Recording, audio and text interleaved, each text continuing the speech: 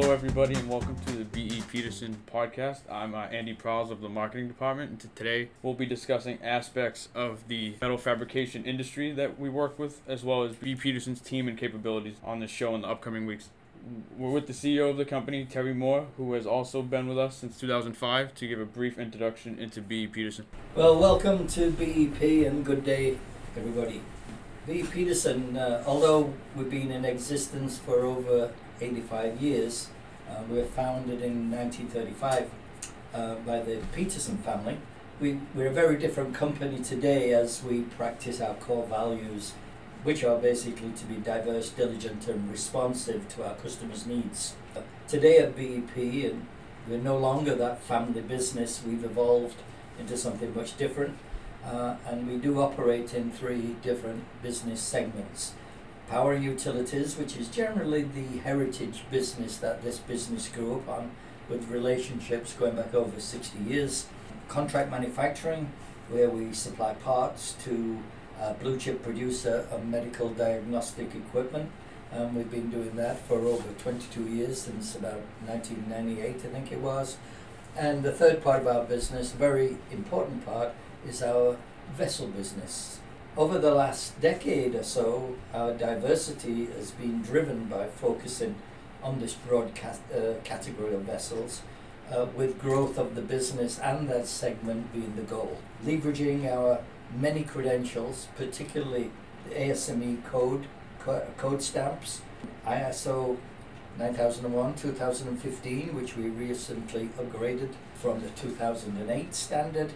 We've entered many markets, which include chemical industry, oil and water filtration, environmental, military applications, sterilization and extraction industries. Within our core, we're still mainly project driven and are a metal fabrication specialist with strong engineering principles and skills applied to our customers' needs. We feel that you will be satisfied by our responsiveness, and as such we like to think that it drove our acronym.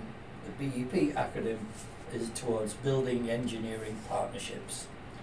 We hope that we can partner with you at some stage in the future. So Terry, in regards to your journey to B.E. Peterson, can you kind of touch on how your experience overall has come into this company and how you've built on it and grown into your role as CEO? Well, yeah, I mean, that's a very sort of deep question, in as much as Andy just said, I joined here in 2005, but I've been involved in manufacturing way back to the late 70s, early 80s. In fact, I started in an industry a little bit before that in 1973 after graduating with a physics degree, and worked in R&D for a while. I was involved very heavily with a sports company, and I held various positions from being a technologist, the physicist, all the way through then to quality control, process control, production management, factory management, and then director of manufacturing for a lot of the sporting products that you see today, particularly things such as balls, tennis balls and squash balls, racquetballs, and also tennis rackets. So I had a fairly diverse manufacturing experience in there when you look at things like the materials used.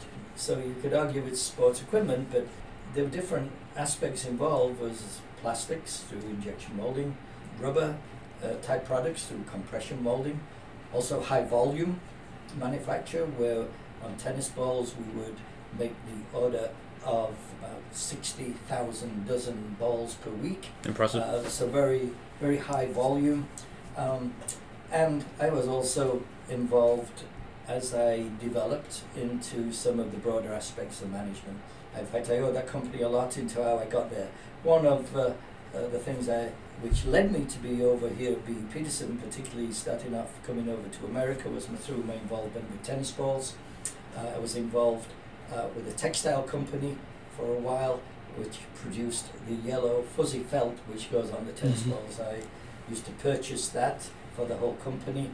Through those connections, I joined that textile company in 1996, came over to America to run their operations, which I did for 6 years, before leaving there to go to yet a different industry, which was one of wood and timber, and ran a company in the northern part of Maine which dealt with log procurement, producing high quality veneers from these logs and land management. Did that for 3 years before then I was asked if I would want to come and work for a metal fabrication company called B.E. Peterson, and here I am.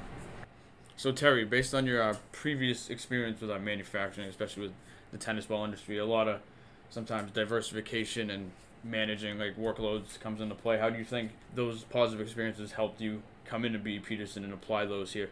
Well, I think the principles of manufacturing, whatever you do, hold. Of course, a lot of it is all about people.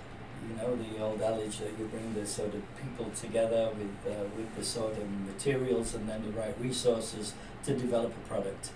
I always had an interest in things physical through my physics degree, and I love to consider different applications. And physics and engineering in certain aspects are sometimes very close. So with my experience in manufacturing, which was managing people, I felt as though I could quickly understand certain principles which would be applied to new products. So using that and using, I like to think, an ability to be able to work well with everyone, I managed to marshal some very good engineers, good manufacturing people, and also good professionals in all of the support functions to help us form a team to grow a business. And as I said earlier, look for growth out of a business which had been historically entrenched in the power and utility business, evolved somewhat into some contract manufacturing, but now looking to open and develop the many markets associated with vessels, and with that different applications, and I think breadth of experience and broadness of opinion helped us look at the different applications which could lead us to success.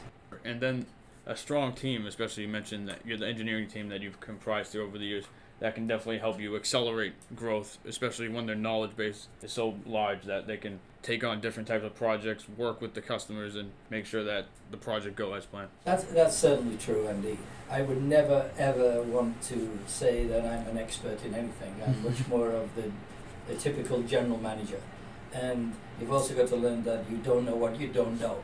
So, and standards change and evolve. I think if we quickly knew that if we were going to grow and develop this expertise, which would be sought after into making high quality fabrications to very high ASME code standards, we needed to bring in fresh ideas and qualified people who really knew what they were doing in the design of vessels which suited civil applications, and that's what we've done. We've actually invested in a significant number of engineers, and I believe throughout the company we have almost 10 graduate engineers now, helping feed the design and manufacture of this third business segment. Then in our future episodes, we definitely hope to touch on and talk to some of the members of the engineering team as well as the fabricators themselves to kind of dig deeper into some of B.E. Peterson's capabilities and kind of put a perspective and personality to the company.